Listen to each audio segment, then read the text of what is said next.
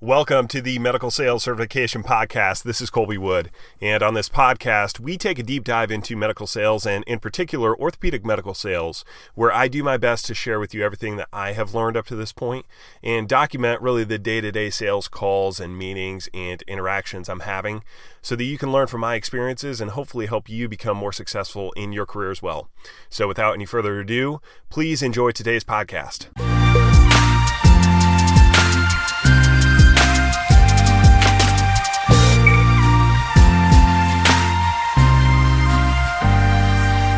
What's up, everybody? This is Colby Wood with the Medical Sales Certification Podcast, and welcome to this episode. And I wanted to share what I feel like I've really learned thus far working with a startup medical device company. I've been in this role for about just coming up on 4 months, maybe just over actually. I'd have to look at the exact date, but somewhere around 4 months I've been with this company, and it is obviously significantly different than working for one of the large organizations. And I feel like I've really learned quite a few things thus far. But I would say one in particular that I want to talk about is you need, right, to create problems for customers. Okay. And I don't mean that you need to be a problem for the customer. Obviously, you want them to like you. That's obviously not what I'm talking about. What I'm talking about is people buy products for two reasons. They need them or they want them. They need them, meaning that it's going to solve a problem for them, or they want it in that they just fall in love with it. Like there's for some reason they love it so much they have to have it. Like the new iPhone comes out, you don't need the new iPhone. You want the new iPhone. You know, that they're the type of person that's going to be, an early adopter, an innovator, and they want to look like the new guy in town. They want to be the person with the newest technology, etc. If you are selling a product and, for example, let's say you're, working with a startup company or you're selling a new product to a customer who doesn't have a problem or doesn't have a perceived problem, then you have to make them fall in love with your product.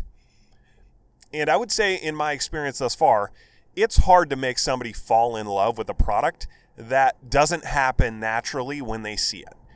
Like if you've heard the term like product market fit for marketing, product market fit is all about if I take a product to the market and I show it to somebody, do they have just an immediate reaction of, oh, I need that product. That product looks legit. That product looks cool. I want that product, right? Like if you don't have that high of a product market fit, meaning that, you go show your product to somebody and they're just like, oh my God, this is the greatest thing since sliced bread. Like I've been waiting for this product. There's probably two, I would say out of, let's call it 200 or so doctors that I've called on, either emailed, cold called, LinkedIn messaged or whatnot. I don't know how many of those, and let's say it's just ballpark number 250. I don't know how many of those have necessarily like physically sat down and read the brochure that I left or the handwritten note or watched the videos that I, sent them in a link or something like that. So it's hard to say out of exactly all the people that I've called on, which ones have taken the time to look at the product to determine, let's say, product market fit. So, this is going to be an imperfect science for this podcast episode, but I think there's probably 2 to 3 out of 250 who I sent that, I sent them an email with a video of our product and they're just like, oh my God, this is exactly what I'm looking for. Like product market fit was perfect for them. They saw the product and immediately they're like, oh, I gotta have that product. I think that probably happened in the past when knotless suture anchors came out for rotator cuff repair. That was, I wasn't necessarily there at the front end of that. I started after knotless suture anchors started to become a thing. And, a number of the companies, pretty much every company has a relatively good knotless suture anchor now. But I think the reaction from customers, from surgeons, they're like, oh, that's a game changer. Like, yeah, got it. right? If you're not getting that when you take your product in front of somebody, right? That's where, when we're talking about needs and wants, that's when you're talking about they want it. You have created, they love your product and they're going to have it because they want it. That is, in my experience, going to be the minority of the opportunities that you have and of the surgeons and the customers that you call on with your product. Even if you have a great product, at least in my experience thus far, what I've learned is that's going to be a very low percentage of the customers that you call on. I honestly thought that it would be a little bit higher, and maybe I'm just not that good. Like maybe I'm just doing a bad job of bringing the product to market, and that's the feedback that I'm getting. I saw the product for the first time and I'm like, oh my God, that is incredible. Yeah, I definitely want to sell that product. I'm on board. I was expecting, or have expected, that was going to happen more frequently. Now, when I actually demo the product with doctors and I get to that point in the sales process, most of them see it and they're like, ooh, this is interesting. I do want to see this. But a lot of times on first glance, it's not necessarily that way. And I've been kind of surprised by that, to be totally honest with you. So the reality of the situation is that I'm in a scenario now where a doctor falling in love with the product is probably not going to be my best path. Like if I'm thinking about needs and wants, I have to create needs, right? And when I'm talking about creating needs, I'm talking about solving problems. So going back to the start of the podcast episode, you've got to create problems for your customers. I have to create problems for my customers. And let me explain what I mean by that. When they see the product, they aren't looking at it and immediately thinking, oh, I've got let me backtrack and I think I got a little bit ahead of myself. What I'm talking about is if you have an innovative product that, let's say is just flat out different, or it's doing something different than what has happened in the past. Most doctors, most customers don't think that they have a problem right now. If they thought they had a problem, they would be contacting you or me. Right? If they had an actual problem, they would be doing the research trying to figure it out. They don't think they have a problem. Therefore, they're not out there calling me, researching me, saying, hey, by the way, I saw that you're the rep that sells this product. I have got to have it. This is going to solve a problem for me. Like that doesn't happen. So the scenario is that they don't recognize that they have a problem. They've learned one way to do things, and that's how they do it. And they're good at it, right? Like at some level, they don't have a problem. Especially if you're selling a product like I am right now, the product right now is essentially just a better way to do things. It's more aggressive. It's more efficient. It's a better option than what they're currently doing. And it's a significantly better option than what they're currently doing. But I've found that it may not necessarily be readily available to the customer's mind at how much of an improvement this is going to be over what they're currently doing. Like they see the product and they're like, it doesn't immediately come to them that, oh, I've got a problem, right? They don't recognize that they have one because they don't technically. You're asking them to do something different, which is actually going to be way better. It's going to reduce steps for them. It's going to make the procedure go quicker, but they don't recognize it right away. And so I've got to create a problem. I've got to make it clear that the way that they've done things is actually a problem now. Hey, I know that your patients are doing fine. Like our product, like totally candid, our product is not going to change patient outcomes. Okay? Our product doesn't make the patient outcome any better. It makes the surgery more efficient, makes it faster, makes it easier on the doctor, right? Like that's what we're selling. But the doctor doesn't necessarily recognize like, oh man, I've got a problem. Like, I'm switching between devices 40 times a case, and I could take that down to almost nothing with your product. Like, that's not readily available to them. So I've realized like when I start a conversation or when I'm reaching out to a customer or when I've got a meeting with a customer, I'm going in with the assumption and the expectation that I have got to create a problem for the customer that they don't recognize as a problem yet. I can't rely on the fact that I just think that they're going to see it and love it. They're gonna look at it and be like, oh my God, finally somebody built this product. I've got to have it. Like it's not happening that frequently. And so I'm realizing that it's, firsthand, that it's much more important to set the expectation up front that the way you're going to convert somebody is by solving a need, not making them fall in love with the product. I mean, maybe if you're selling a very unique product, maybe, you might have a different experience if you're selling a new product and for whatever reason, doctors just love it and they fall in love with it. Like, okay, skip this podcast episode. Like, you don't need to listen to this. But I would assume the majority of sales reps that are going to be selling new products to customers are going to have to go down the route of solving problems. Like, you need to use this product because you have a problem that this thing solves for. But what I'm saying is they don't recognize they have a problem yet, or else they would have been calling me or calling you. And so I've got to go in and say, hey, the way that you've always done things? Here's why that's actually not the best way to do things. Here's why that's a problem.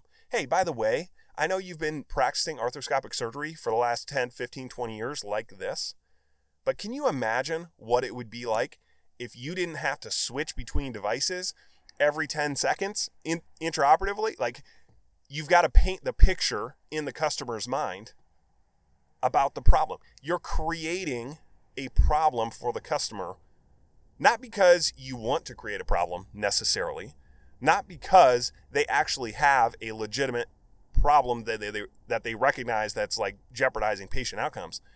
I'm saying, like, in the same way that nobody 20 years ago, I mean, I'm not that old, but I'm old enough to know that and be around when like the first cell phones came out. And I remember having my brother and I shared a phone. It was like a Motorola one with the you had like the walkie-talkie on it, where you could do essentially walkie-talkie with somebody else. And I forget, it wasn't even a flip phone. It was just like a standard, it was like a brick phone, but like much smaller, obviously. Generation 10 of the brick phone. I remember when those came out, and then I remember the flip phones coming out, and then the iPhone came out. Okay. If you would take away somebody's iPhone, if you would take away somebody's smartphone, I've got an Android, so, let's not leave those people out of there. And all the iPhone people are going to be like, you're an idiot for using Android. Whatever. Deal with it. If you were to take away somebody's smartphone now, do you think that would be a problem? Like, yeah, absolutely. Because you realize now what you can do and how life is and how much better things are now that you have a smartphone where you're connected to the internet, where you have all the apps that you need, where you have your calendar, where you have your email, where you can text message anybody in the world, where you can jump online, you can jump on YouTube, you can listen to podcasts. Like, if you took that away from somebody now, would you say that you have a problem? Like, yeah, every single person that has a smartphone would be like, that's a problem. But if you would have asked those people 20 years ago, before a smartphone really came out, nobody would have felt like they had a problem.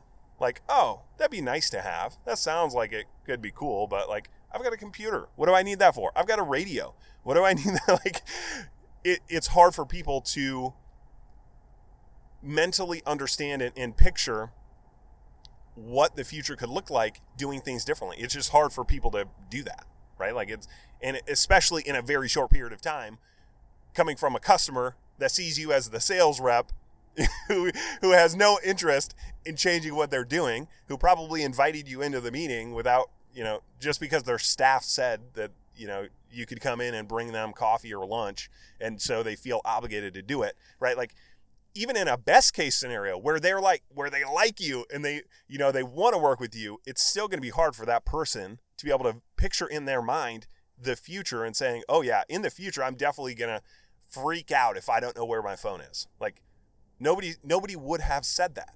Now, picture that scenario with a sales rep coming in, and you may or may not know the doctor very well or at all. It might be the first time you've ever met him or her. And they don't really, they've got a lineup of patients in their clinic, and you're trying to barge in on their time. And, regardless of what you're doing for them, coffee, lunch, whatever it is, they don't want to hear it out. Like, imagine just for a second how much you have to be able to paint a picture of creating a problem for them. Like, hey, doc, imagine a situation where you wouldn't have to switch between devices 50 times a case. How much time would that actually save you? Like you have to paint the picture in the mind for the customer of what the problem looks like because they don't see it.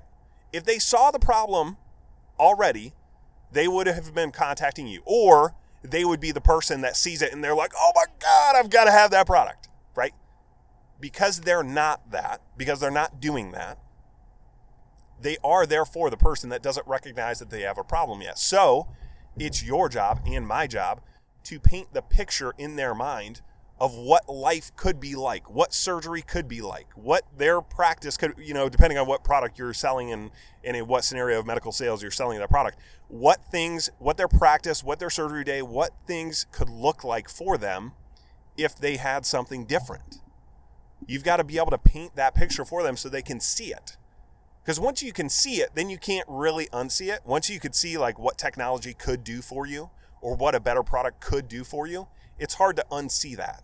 Now, it doesn't mean that just because you paint it, they're going to be like, oh my God, oh yeah, you solved this problem. I get it. Yeah, I do potentially have a problem. I'm just going to hand over my business. It's not that easy. But what I am saying is that's what you've got to do. And I've realized that is much more important to do than I probably realized earlier on, even just a handful of months ago, where I had the assumption that people would recognize problems much more easily. Like they would see a product and be like, oh my God, that solves a huge problem for me. Not many of them are like that. Unless they feel like they have the problem, unless they see your product and they're like, oh my goodness, your product solves for that? You got to be kidding me. Like a lot of them don't think they have a problem. So then it's incumbent upon me and it's incumbent upon you walking in and painting the picture of the problem first. Because you can't start selling your product to somebody prior to them understanding that they have a problem that your product solves. Or else all you end up doing, and all I've ended up doing on a couple occasions, is just talking about my product. Oh, cool. Sounds good. Yeah. Oh, that's interesting. Oh, great. See you later. And nothing happens. Why? Because you're jumping the gun on trying to sell a product to somebody that doesn't recognize they've got the problem first. And I've realized, I guess, firsthand, or maybe, and it's not something that I didn't understand, right? I'm pretty sure I've done podcast episodes I've done podcast episodes in the past about creating problems and understanding problems, selling problems, and then solutions to those problems. But I definitely underestimated or didn't appreciate the level of importance of doing that and how much more difficult it would be and much more unlikely it would be that a doctor or a customer would see the product and be like, oh my goodness, that is a huge problem that this thing is solving.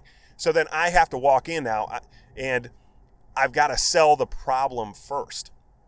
So whatever product you sell, whenever you're walking in to call on a customer, if that is not a customer that sees the product and they're like, oh my God, it does what? Or they reached out to you, or you sent them an email and they immediately call you back like, yeah, we got to set up this meeting. This doctor wants to see this product. Rest assured that you need to err on the side of assuming that you've got to create the problem first. So don't just walk in there, hand them the product, and start word vomiting about the product. Oh, it does this, and it does that, and it does this. And what's going through their mind is like, okay, like that's cool. Like, and it might be, that's cool. It does that. Oh, great. But it's not enough to make them say, I have to have this. That customer, that doctor doesn't recognize that they have a problem with what they're currently doing. And by problem, what I really mean is they don't realize that doing things differently and better is going to make things that much better. Like especially going against the incumbents. You like, at least for me, it's a startup company, and I'm competing against companies that are, multi-billion-dollar companies, like well-established 30, 40, 50, 60, 70 years in the business companies with reps that have good relationships with customers, that have a track record of success, that may or may not be working with, at a corporate level, may or may not be working with the surgeons. My product can't be like 5% better and get the business. It has to be a lot better. And that starts by helping them recognize, especially if you got a truly differentiated product, hey, let me tell you why what you're currently doing is actually a problem. Like, imagine for a second if there was a situation where you didn't have to do X. This product solves for that. Like, can you imagine not having to do this? Or can you imagine what it would be like if you could do this and this and this? And then, figure out how you have to communicate it based on the product that you're selling. But that's how you want to paint the picture first. And then you can sell the fact that you're solving a problem with this product. But they've got to recognize that it's a problem first and foremost. And I think that's, come full circle. I think that is what I underappreciated how important that would be in, trying to get something off the ground for the first time, in recognizing that there's a lot of resistance to new things, to new ideas, to new products. There are not that many people, not that many customers are out there looking for how to improve what they're doing every single day. If they don't feel like it's a problem, if they're getting good results, they don't want to spend their time to do that. And so if you're talking about needs and wants, the needs are going to be where you make your money. Selling needs, selling that this product solves a problem, is going to get you a lot farther than trying to rely on people just strictly a product market fit where they see it and they're like, oh my God, I've got to have it. I think that's one of the many things that I feel like I've realized and maybe underappreciated even just a handful of months ago. And I feel like it would be at least useful to share that with you guys on a podcast episode and hopefully make you think a little bit differently about how you're selling the products that you're selling. I think that's all I got for this one. We will see you on the next episode. Bye.